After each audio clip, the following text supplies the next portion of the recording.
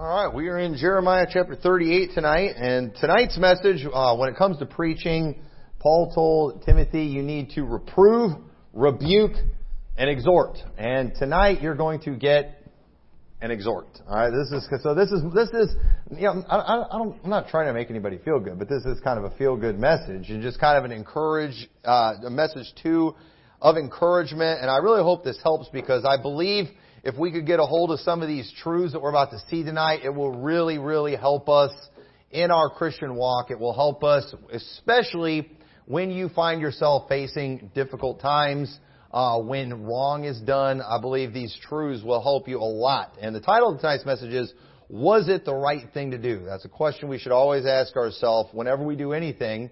If we find ourselves ever second-guessing ourselves, just ask, was it the right thing to do?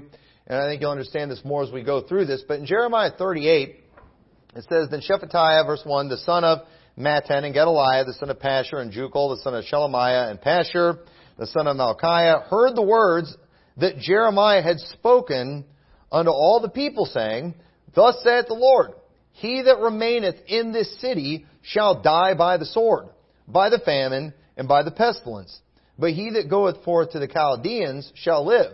For he shall have his life for a prey, and shall live.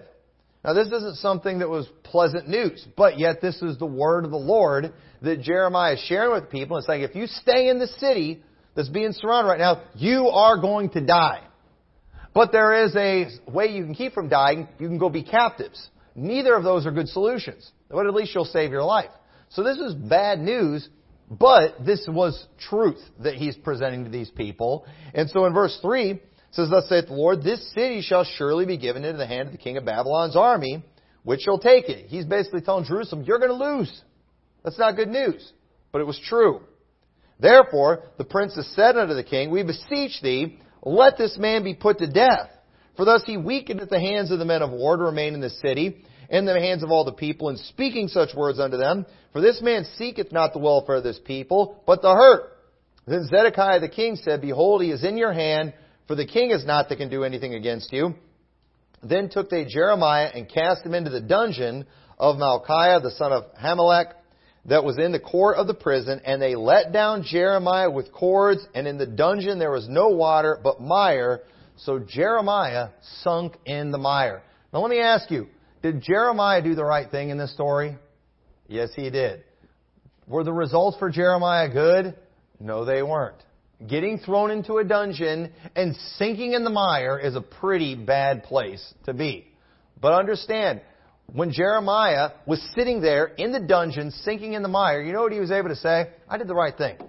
And he did do the right thing. And we read this story. We see Zedekiah. He was kind of a coward. He just let the people do what they wanted to do because he didn't want to stand up against them. We have Ebed-Melech, who was a good guy. He gets Jeremiah out of the prisons, hiding him. He goes before the king, talks to the king about what's going on. The king's trying to keep things secret because he doesn't want to upset everybody, but he's just kind of a coward. But in verse 28, it ends and it says, So Jeremiah abode in the court of the prison, which was better than sinking in the mire. But he abode in the court of the prison until the day that Jerusalem was taken, and he was there when Jerusalem was taken. So where did Jeremiah, after he proclaimed the truth to Jerusalem, what happened to him? He got thrown in prison, and he stayed in prison until exactly what he said was going to come to pass came to pass. That's not fair. That's not right. What happened to Jeremiah was not fair. It was not right. But let me tell you something. Jeremiah did the right thing, but it did not result in good for him at that time. Okay? And so one thing we have got to get a hold of as Christians is we often make the mistake of judging whether we did the right or wrong thing, whether we made the right or wrong choice based on the outcome. Because isn't that what we're all about, if we're honest? Our agenda is to make good things happen to us, isn't it? Our agenda, often, that's why people obey God. Often, that's why people get in church. Well, maybe if I go try this church thing out, the Lord will start blessing me, and maybe I'll have better luck in the lottery and the casinos or something. No, that's not why we do right. That's not why we obey the Word of God. We ought to be doing it because we love the Lord. Because we see in the Scriptures that a lot of people who did right suffered greatly. I'll bet none of us in here will outdo Job. But look at what Job went through. I mean, some of the greatest men in the Bible suffered great things. I doubt any of us will outdo Joseph, who did the right thing, and he did the right thing one time after another. Joseph did the right thing, but yet did it result in good for Joseph? I mean, yes, eventually.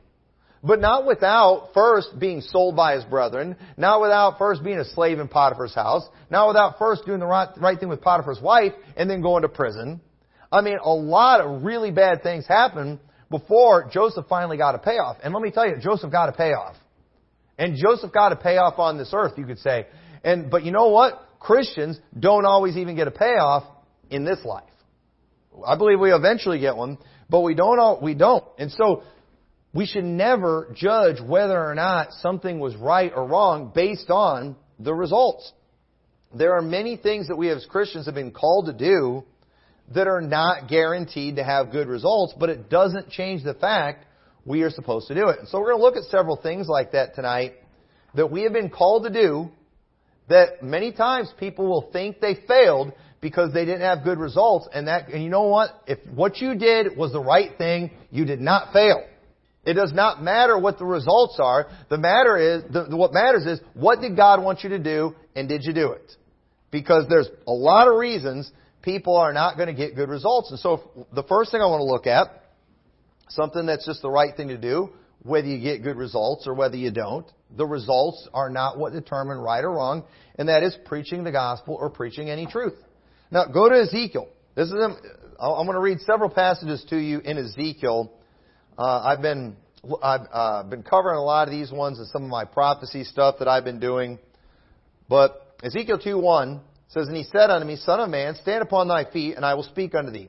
And the Spirit entered into me when he spake unto me, and he set me upon my feet that I heard him that spake unto me. And he said unto me, Son of man, I send thee to the children of Israel, to a rebellious nation that hath rebelled against me.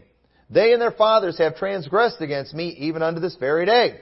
For they are impudent children and stiff-hearted. I do send thee unto them, and thou shalt say unto them, Thus saith the Lord God. And they, whether they will hear or whether they will forbear, for they are a rebellious house, yet shall know that there hath been a prophet among them." And I love that verse. I love it. Yet shall they know there hath been a prophet among them. Let me ask you, who was Ezekiel sent to? He was sent to Israel, wasn't he? God said, I am sending you to Israel. What does that mean? That means God's will for Ezekiel is for Ezekiel to go speak prophecy, to speak truth to Israel. That's God's will. That's Ezekiel's mission. Now, when you speak prophecy, when you speak truth, when you preach to people, what is your goal as a preacher? I mean, you want to see people respond. You want to see results, don't you? But did you know that whether we get results or not, that does not determine whether or not we did right or we did wrong. When you are preaching the truth, when you are preaching the gospel, you succeeded. You did the right thing. You pleased God. And understand what we're about to see here. While God sent Ezekiel to Israel, you know what God told Ezekiel? They're not going to listen. But you know what they are going to know? A prophet's been among them. Now, why is that? Because it's not right to punish people and not even let them know what they did wrong. It's not right to bring judgment on people, but not let them know what they did. Even in our messed up court system today, they have the decency to charge someone with a crime, typically. Unless you're Kent Hovind, before they take you to prison. They will tell you, hey, you're charged with this crime. And then, they're supposed to prove it. Sometimes they do. Maybe sometimes they don't do a good job. But at least most people, when they're sitting in prison, they know what crime they committed when they're sitting in prison. And I think that's good. I think that's just. So if all this judgment's going to be coming on Israel, it's the right thing to do to let them know what they're doing wrong, to let them know why judgment's coming, to let them know how they can be spared judgment. And God, He knows what the results are going to be, and it doesn't matter. God knows, that there's going to be some people that aren't going to get saved, but did you know it's God's will for somebody to give them the gospel? Doesn't matter if they get saved or don't get saved. You know what? You know what it needs to be said about everyone in the Sterling and Rock Falls area? Well, not everyone in the Sterling Rock Falls area is going to get saved. On Judgment Day, let it be said that there was a Church of God among this town. That there were soul winners among these people. That their doors were knocked on many times. That a preacher of the gospel did come to these people. Let it be said that about, and whether they get saved or not, that's between them and God. But you know what? As a church, as long as we're doing the right thing, that is what is important. We might not get the results other places get. There are some places that respond better to the gospel than other places, and thank God for those places. Thank God for cities where many have responded positively, and they've been able to build big churches. Thank God that those people responded right. But did you know preachers that are in areas that are not very responsive to the gospel, they're doing the right thing, just like the pastor is in the responsive area too? They're doing the right thing. Let it be said in all cities that there was a prophet of God among them, that there were soul winners among those people. Some places are going to have better results. Doesn't mean the church was better. Doesn't mean the preacher was better. Doesn't mean the soul winners were better. What matters is just that they were there, because there's going to be some places where they were there, but they didn't do what they were supposed to do. They were there, but they, all hid out in their churches, waiting for the people to come here to get preached to. But let's keep reading. I'm getting sidetracked here. But notice it says, "And thou, son of man, be not afraid of them, neither be afraid of their words, though briars and thorns be with thee. And thou doest well among scorpions. Be not afraid of their words, nor be dismayed at their looks, though they be a rebellious house. And thou shalt speak my words unto them, whether they will hear or whether they will forbear, for they are most rebellious. But thou, son of man, hear what I say unto thee. Be not thou rebellious like that rebellious house. Open thy mouth, and eat that I shall give thee." So God told Ezekiel, hey, I know these people aren't going to listen, but don't you be like them. And you know what? I mean, if we never get another soul saved in this area, and I don't believe that's going to happen, but even if we never did, you know what? It's still the right thing for us to be here. It's the right thing for us to be giving them an opportunity. That is God's will, because one of these days, God is going to judge the Sterling and Rock Falls area. And you know what God wants to be said when that day comes? That there was a church among them. That there was a light among these people. That God had a light shining in this dark area. And if the people did not get saved or they did not respond, it's on them. It's not on God. It's not on us. It's on them. We see in Ezekiel chapter 3. He goes on verse 1, "Moreover he said unto me, Son of man, eat that thou findest, eat this roll, and go speak unto the house of Israel. So I opened my mouth, and he caused me to eat that roll. And he said unto me, Son of man, cause thy belly to eat, fill thy bowels with this roll that I give thee.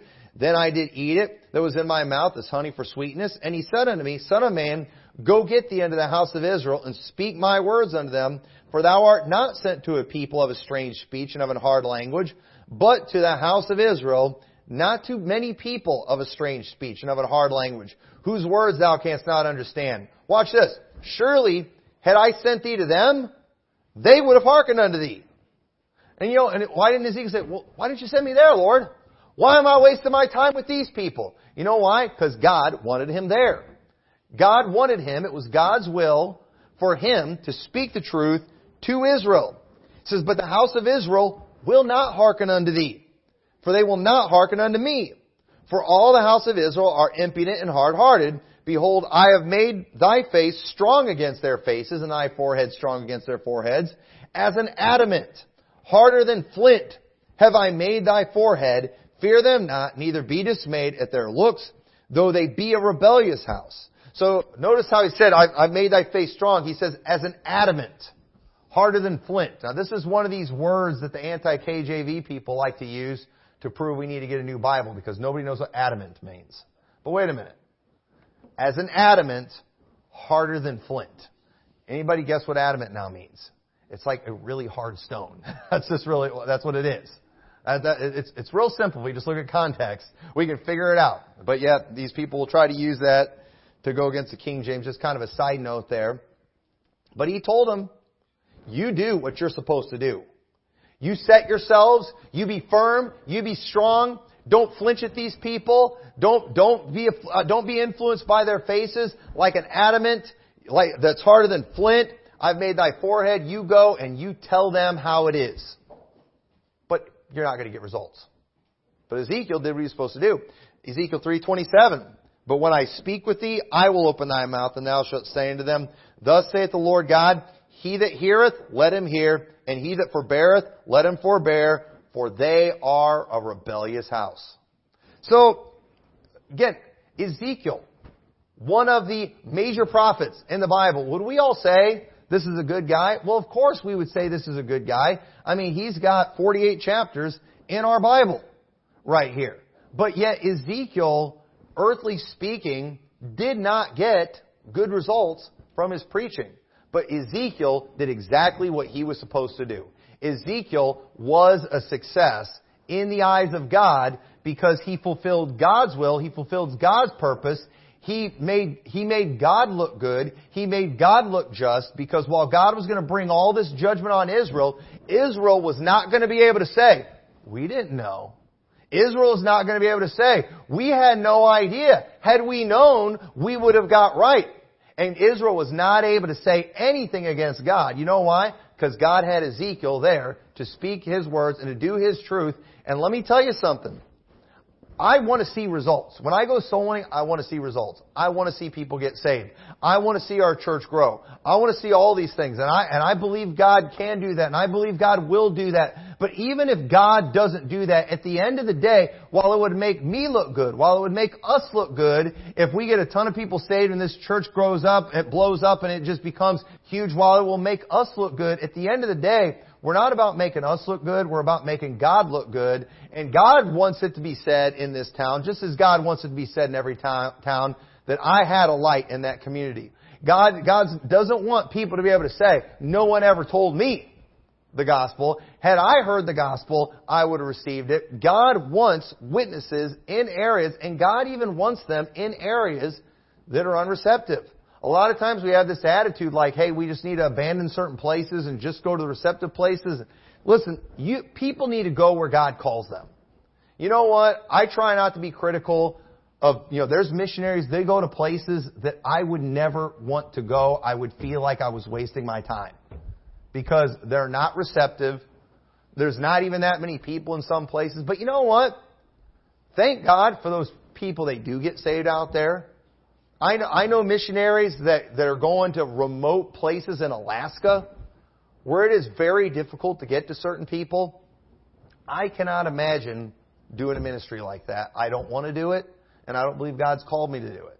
But you know what? While sometimes you look at that and you read the prayer letters and you're just like, man, is it really worth it going to a place like that? You know what?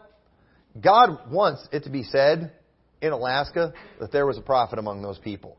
That there was a light that shined in those places. I'll bet the people that they do get saved are glad that they cared about those few people in those remote areas. The fact is, you know what? Let's just be for anybody that's trying to spread the gospel anywhere.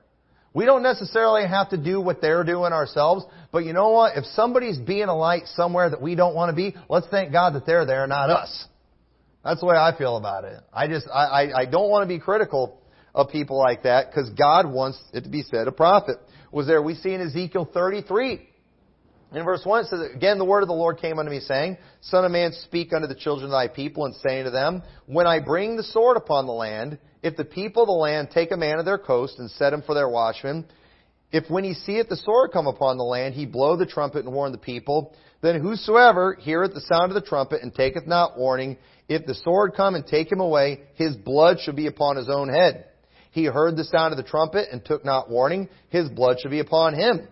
But he that taketh warning shall deliver his soul. But if the watchman see the sword come and blow not the trumpet, and the people be not warned, if the sword come and take any person from among them, he is taken away in his iniquity, but his blood will I require at the watchman's hand. So thou, O son of man, I have set thee a watchman upon the house of Israel. Therefore thou shalt hear the word at my mouth, and warn them from me.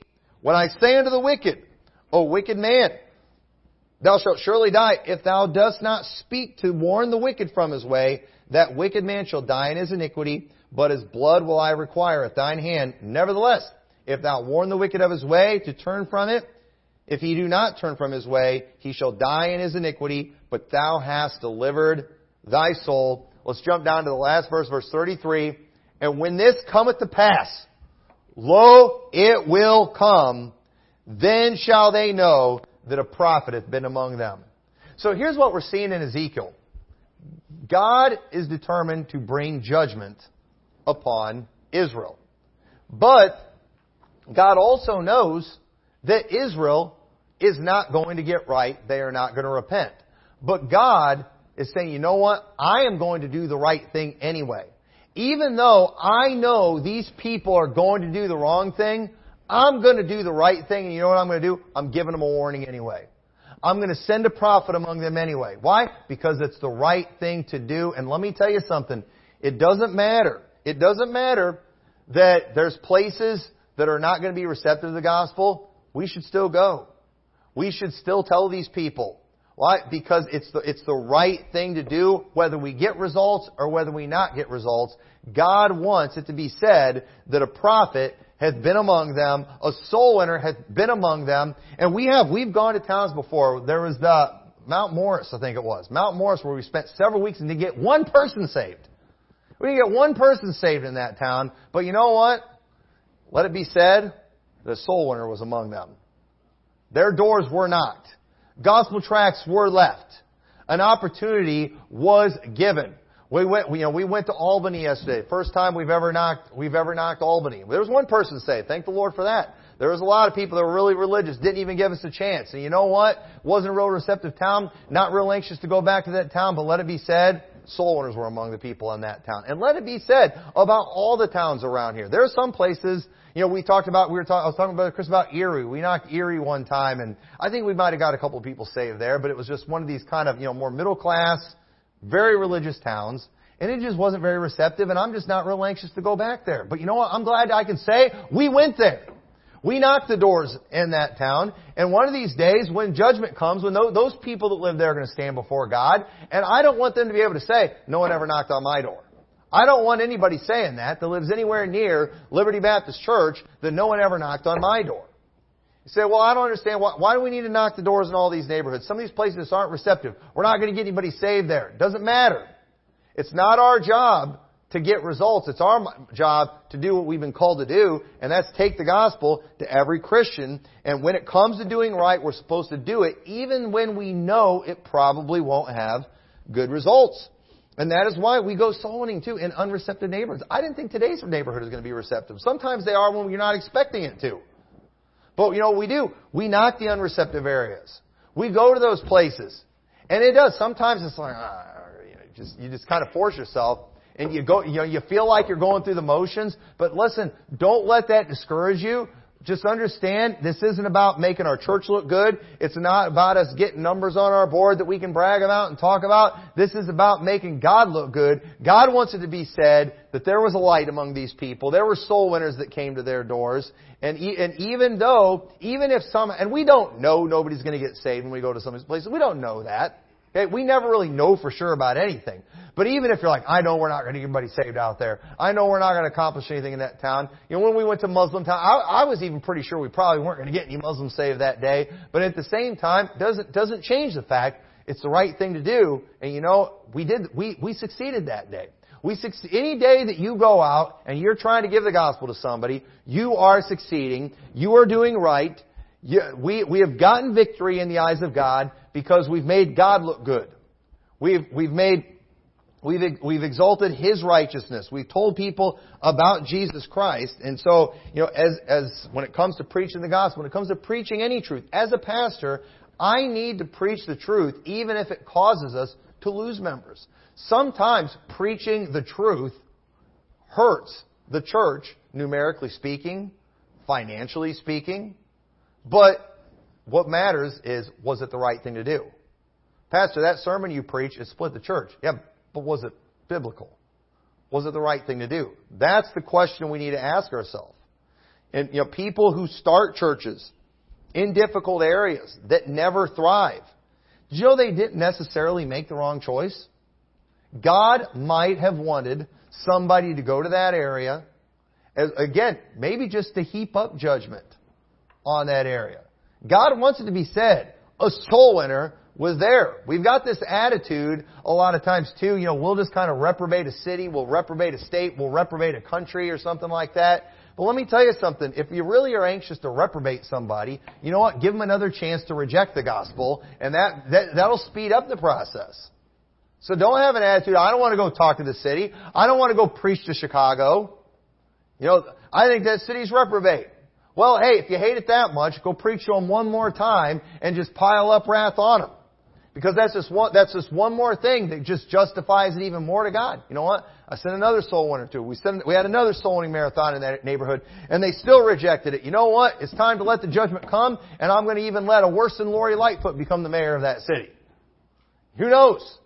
We don't know. At the end of the day, it doesn't matter. Results don't matter. What matters is what are you supposed to do? What's the right thing for you to do? It's always the right thing to preach the gospel.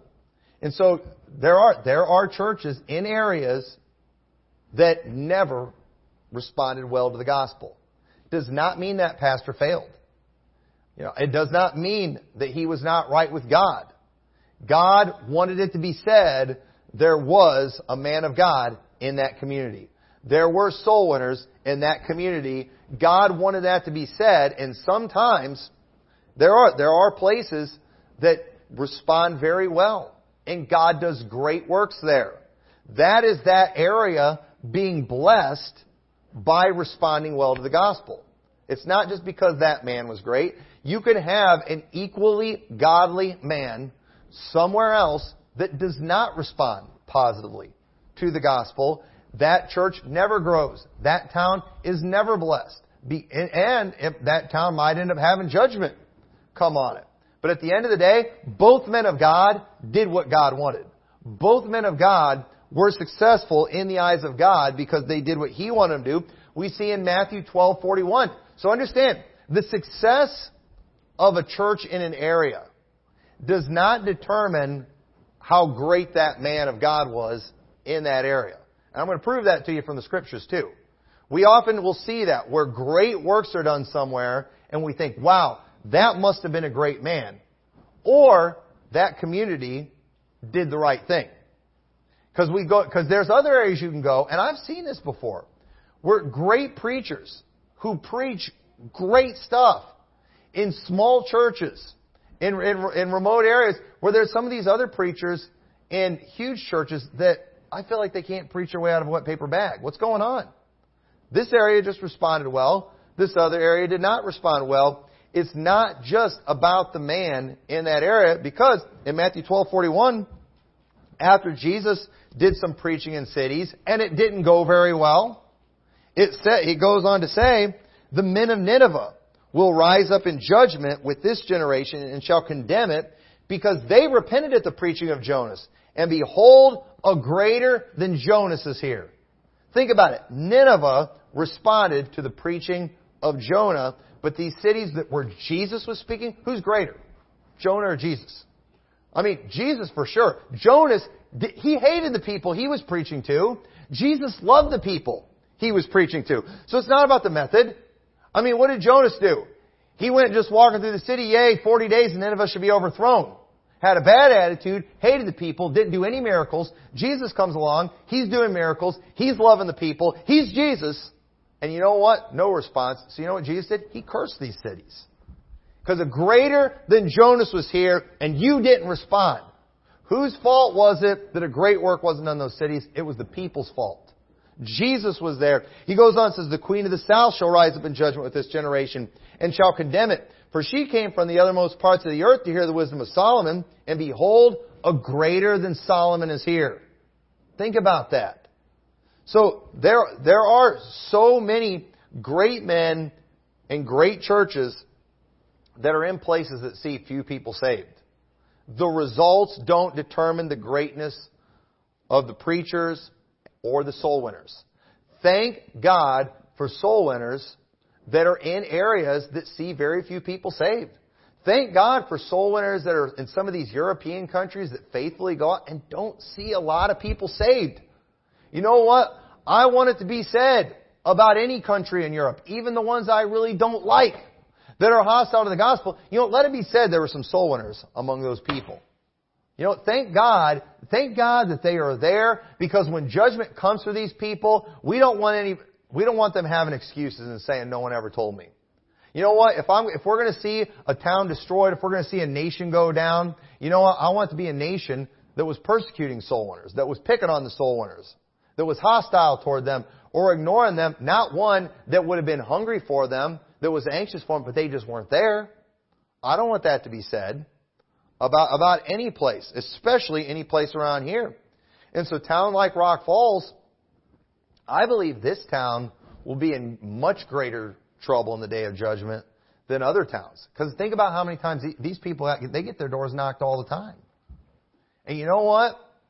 When our neighbors stand before God on Judgment Day, I don't know how Judgment Day is going to play out exactly. I don't know what all is going to go on the great white throne of judgment. But I would hate it.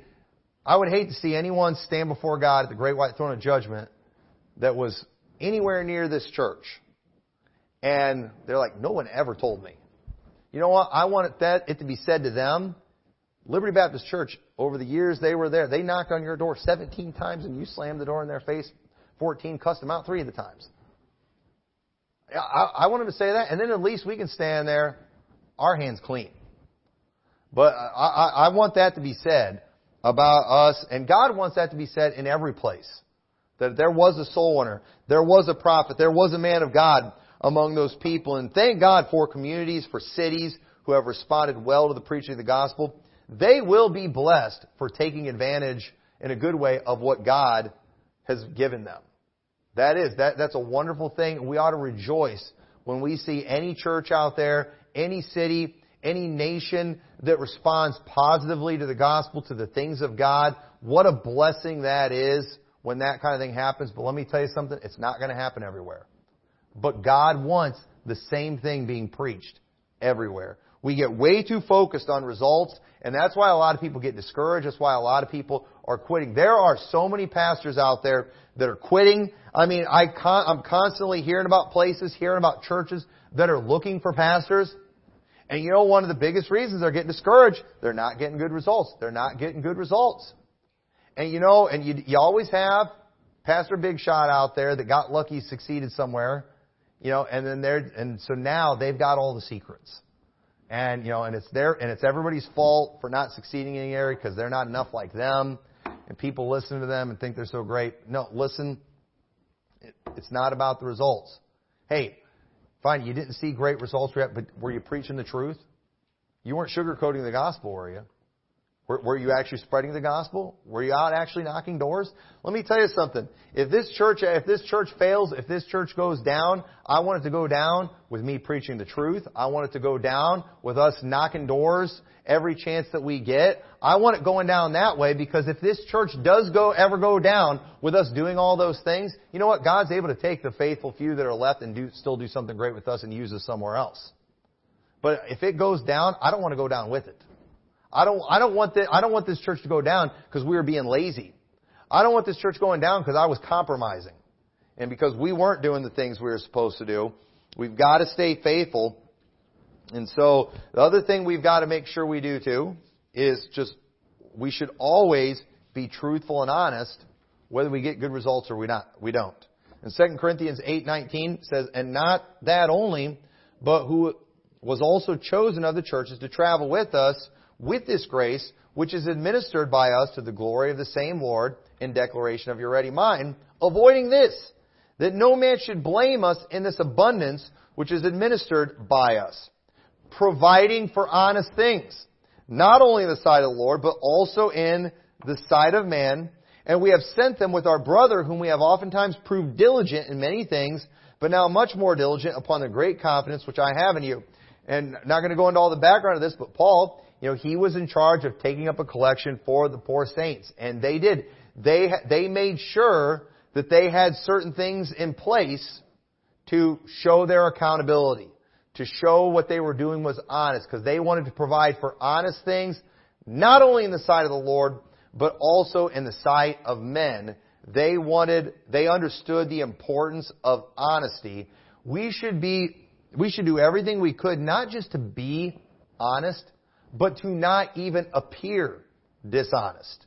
Many of the things that we do in our church, especially with the finances, many of the checks and balances we have, they're probably more than we actually need, but we do these things because we don't even want to have the appearance of dishonesty. We don't want that. That's why you guys shouldn't just give blind trust to me. We don't want to just give blind trust to people in the church because we don't even want to appear dishonest because that could hurt our testimony in a great way. And so we've always got to just be doing the right thing. Hey, is this honest? Is this truthful? Is this of integrity? Is this according to the Word of God? We need to stay focused on pleasing God and counting on Him to make things right. But it says in Romans 12:17, recompense to no man evil for evil, providing things honest in the sight of all men. Colossians 3:23 says, and whatsoever ye do, do it heartily as to the Lord and not unto men, knowing that of the Lord ye shall receive the reward of inheritance, for ye serve the Lord Christ. So we've got to make sure whatever we're doing it honestly, we're doing it truthful. Whatever it is that we do, hey, did you do the right thing?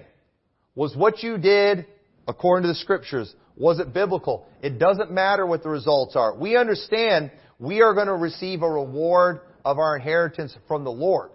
He's going to make things right. So that means, too, even in your job, did you know sometimes you doing the right thing and being honest, it could cause you to get hurt? Sometimes it might cause problems for you. Sometimes, depending on what line of work you're in, too, maybe if you're in sales or something like that, sometimes the dishonest guy, he might do better than you in sales. But you know what you have to do? You have to do the right thing. Oh, what if I don't make my quota? What if I don't? Listen, you've got to count on the Lord for blessing. You got to count on the Lord for blessing. Oh, yeah, my jobs want me to do this, and this isn't honest, this isn't right. And if I don't do this, I'm going to lose my job. Hey, what's the right thing to do? Is it ever right to cheat people? Is it ever right to rip people off? It's never right to do those things. Yeah, but this could cost me. Listen, the results don't determine what the right thing to do is. You need to do what's right, no matter what it costs. And sometimes it will cost you. Being honest, having integrity, doing the right thing will cost you, but you do it anyway. We should always be loving and caring and ready to help people or treat others the way we want to be treated, whether we get good results or not. Matthew 7:12 says, therefore all things whatsoever ye would that men should do to you, do ye even so to them, for this is the law and the prophets. And let me tell you something. You are not always going to be treated the way you treat others. But you know what you should do? You should treat others right. Jesus is proof that you will not always be treated the way you treat others. Did Jesus get treated the way He treated other people? I mean, Jesus never harmed anyone in any way. And yet, look at how He died. But you know what? He did the right thing. Luke 23:34 then said, Jesus, Father, forgive them, for they know not what they do. And they parted His raiment and cast lots. While He is literally doing the greatest act of love and kindness in human history, or the greatest act of love and kindness that ever will be done. What does He do? What do we have? We have Him being done wrong. We have Him being mocked. We have Him being spit on. We've got soldiers gambling for His garments before He's even dead. I mean, this is horrible. But you know what? He did it anyway because it was the right thing to do. It was what the Father wanted Him to do. Luke 17:12, and He entered into a certain village, and there met Him 10 men that were lepers, which stood afar off. And they lifted up their voices and said, Jesus, Master, have mercy on us. And when He saw them, He said unto them, go show yourselves unto the priest. And it came to pass that as they went, they were cleansed. And one of them, when he saw that he was healed, turned back and with a loud voice glorified God and fell down on his face at His feet, giving thanks, and he was a Samaritan. And Jesus answering said, were there not 10 cleansed, but where are the 9? They are not found that return to give glory to God, save this stranger. And He said unto them, arise, go thy way, thy faith hath made thee whole. And let me tell you, Jesus did a wonderful thing for all 10 of these men, but how many actually appreciated what He did? 1.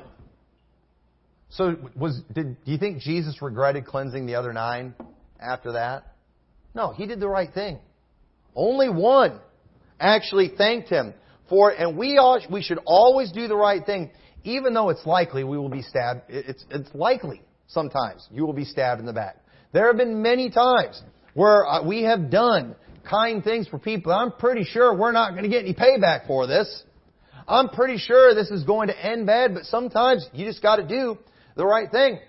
And sometimes it does. I remember I was thinking about this week when I was studying for this message. I remember this was my brother-in-law. This is when he was in our youth group. Before he was my brother-in-law, I remember we were having something at my parents' house as a picnic or something. He had run to Walmart, and on his way back, he realized he was like looking at the money the cashier gave him, and she had given him an extra 20. And he was looking, and he realized, man, they gave me an extra 20 that I wasn't supposed to get. And he realized it when they were riding back, and they got back to the house, and he was telling me about it. And and it was one of these things that on one hand, he's kind of excited he got an extra 20, but he's like, I probably should take it back. And I just told him, I was like, man, I said, yeah, I think you ought to take it back. I said, they're going to check your cash register at the end of the night. If she's $20 short, she's going to get in trouble. You should probably go take that back. And he's like, yeah. So he went and he did the right thing. You know what he did? He took it back. And it was so funny. So he takes it back. He comes back to the house later. He's like, give it back here. And he's like, yes, and I shouldn't have done it. And I'm like, why is that? He's like, well, first off, I went up to her and I said, hey, earlier when you gave me change, you gave me the wrong amount. You gave me an extra 20. And he's like, I handed it to her and she just took it and she's like, oh. And he's like, I just kind of stood there, thinking she's going to thank me or something. And while I'm just kind of standing there looking stupid, she just looked at me and she's just like, you can go now. And so he was just furious. And I just remember telling him, I laughed about it though. It was funny. I was like, you know what? At least you did the right thing. He's like, I should have just kept the 20 and let her get in trouble for it. Like, no, you did the right thing. And I understand feeling that way. Often when you do right by somebody and then they turn around and do something terrible like that, you do. It's like, I shouldn't have done that. No, you should have done it. You should have done the right thing because he didn't know she was going to act like that. And then he would have had the guilt on that. And either way, God would have known.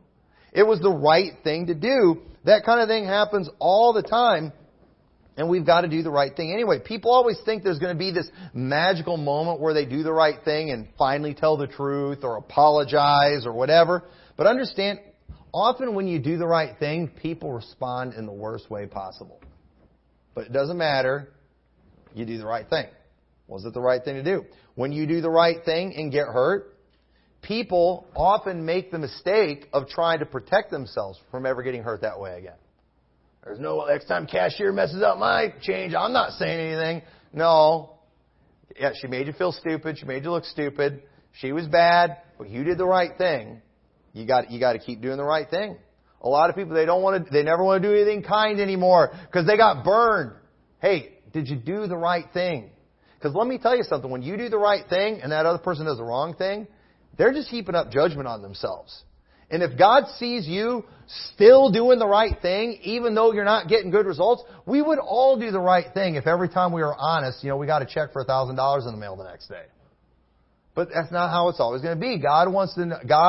Sometimes He's going to test us in that way. And many people make this mistake in ministry. They make it in relationships where they're scared of being hurt. They're so afraid of being hurt, they end up missing a lot of the joys of doing the right thing and actually being appreciated. Sometimes you're going to go through 9 people and do the right thing for 9 people before the 10th one actually appreciates what you did for them. But you got to do it. Anyway, what is the right way to protect yourself too? Because I don't like getting hurt. And I don't like getting hurt either. But let me tell you what I have learned in my life. And I'm not just trying to blow smoke or anything here, but this has been my philosophy for a long time when it comes to ministry. Again, it is amazing how often we become the villain. It really is. When you devote your life to serving the Lord, pastors, we make sacrifices, we make financial sacrifices, we make personal sacrifices. You just go out of the way. We all want to be super. Every pastor wants to be super Christian. And so sometimes, we put ourselves through all kinds of things just praying the Lord's noticing and is going to, be pleased with what we're doing. And yet, we still come out the villain all the time. It's just, it's like if I preach this truth, the Lord's, No, you become the villain. You always become, I don't know how it happens, but you always become the villain. And it can wear on you. But here's what I've just learned. The way you protect yourself is you have to be bulletproof. You have to be bulletproof. Say, I can't do that. Actually, you can. Ephesians 6:16 says, above all, taking the shield of faith, wherewith ye may be able to quench all the fiery darts of the wicked. Faith will enable you to handle hurt.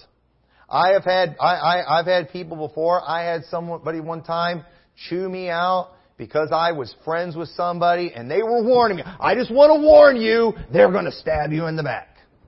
Right? Now, while I've been stabbed in the back by that person and still not by this other person, you know what I just told them? You know what? If they stab me in the back, I'll deal with it.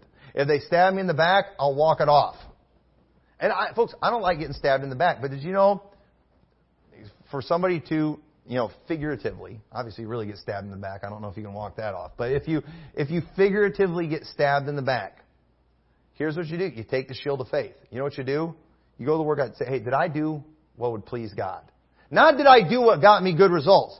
Did I do what pleased God? And one thing that I've just determined I'm going to do in my life, I will allow myself to be vulnerable. If I put up too many barriers, if I put too many safeguards, I'm not going to be able to have relationships. I'm not going to be able to minister to people. So I am willing to just expose myself to potential enemies. You got a lot of churches out there. They're so worried about the Judases that could potentially come in. They're grilling up. We can't let a Judas come in. We can't let an infiltrator come in. If they do, if we let the wrong person come in, they could potentially hurt us. And you know what? They could. But if we have faith, if we keep doing the right thing, guess what? We'll be fine. We can get over it. We can be bulletproof. If we take that shield of faith, we've got to learn to just walk some things. We got to learn to walk some things off. And we do that by taking the shield of faith. And here's how you walk things off too. When something happens, when you get hurt, when you get nailed, when somebody says something to you, literally walk it off. You know what that means? Just let some time pass. Let some time pass. It's like when you get hurt, okay? Have you ever been there before where you just got hurt and you're just in pain and you just need some time, especially when you hit your head. Okay, that's the worst too, when you hit your head and it's just like it hurts. I did it the other day. I smoked myself in the head with a branch and I had to just take some time to just and you just do nothing. You've all been there before where you got hurt. And isn't it the worst thing when you get hurt and somebody's standing there, are you okay? Are you okay? It's like, shut up! Is that not the worst thing? I remember when I was younger, we were cleaning out our bus at the church. And this one guy, he was outside the back of the bus, and somebody had opened the door, and he was standing over there doing something, and they opened that back door, and he didn't realize it, and he stood up, and he smoked the back of his head on the bottom of that bus door. It looked so painful. And he just... And it was just one of those things, and everybody was just quiet. It was like you need to be quiet. And he's not passing out. He walks around to the front of the bus. He comes inside, and he's there, and he just goes and he just sits down. And he hadn't said a word. Everybody's being quiet. And then his brother just said to him, are you okay? And he just said, no. And he just started bawling right there. He was fine until he had to speak. And sometimes when you get creamed, when you get hurt, the worst thing you do is to speak. The worst thing you do is react. Sometimes you just got to walk it off. It'll go away. And that's what I tell myself. It's like, when you hurt yourself, you stub your thumb, you stub your toe, you smash your thumb or something like that. It's just like you're in pain. You're wanting to scream, just hold on. It's going to go away. It's like that brain freeze. When you're drinking slushy or something, you get that brain freeze. It hurts so bad. But just wait it out. Just wait it out. It's going to go away. It's like a pain that's intense, but it's one, too, that it goes away and it leaves no scars, and you're fine like nothing happened. It doesn't do any permanent damage. And I'm telling you, if we have faith, you're going to get hurt, but if you don't dwell on it, if you don't focus on it, if you have some faith, you can walk it off. You could walk it off, and you know what you do? You go do the right thing again. You go help the next person. It stinks when you're out soul winning and you get chewed out and you get cussed out. When you do that, it doesn't feel good. It's not fun. Sometimes it's discouraging. You just want to go home for the day. But you know what you have to do? Walk it off. Just go knock the next door. Just keep going. You know, yeah, you're embarrassed right now. I know, you're embarrassed. You're mad. You want to go back and punch them? Keep going. Just keep doing the right thing. You're gonna be fine. So, we should always make sure, don't let bad results stop you from doing good again. We are going to regularly, as a church, we are going to be kind to people, and it's going to turn around and it's going to bite us. You know what we're going to do? We're going to walk it off. And then we're going to go and do the right thing for the next person. And if we get hurt again, we're going to keep on going. We're going to keep doing the right thing. Whatsoever you would that men should do to you, do ye even so to them. It's because it's the right thing to do. We should also, I'm not going to spend any time on this, but we need to fulfill our obligations, even when it affects us negatively. Psalms 15 says, who shall abide in thy tabernacle? Who shall dwell in thy holy hill? He that walketh uprightly and worketh righteousness and speaketh the truth in his heart.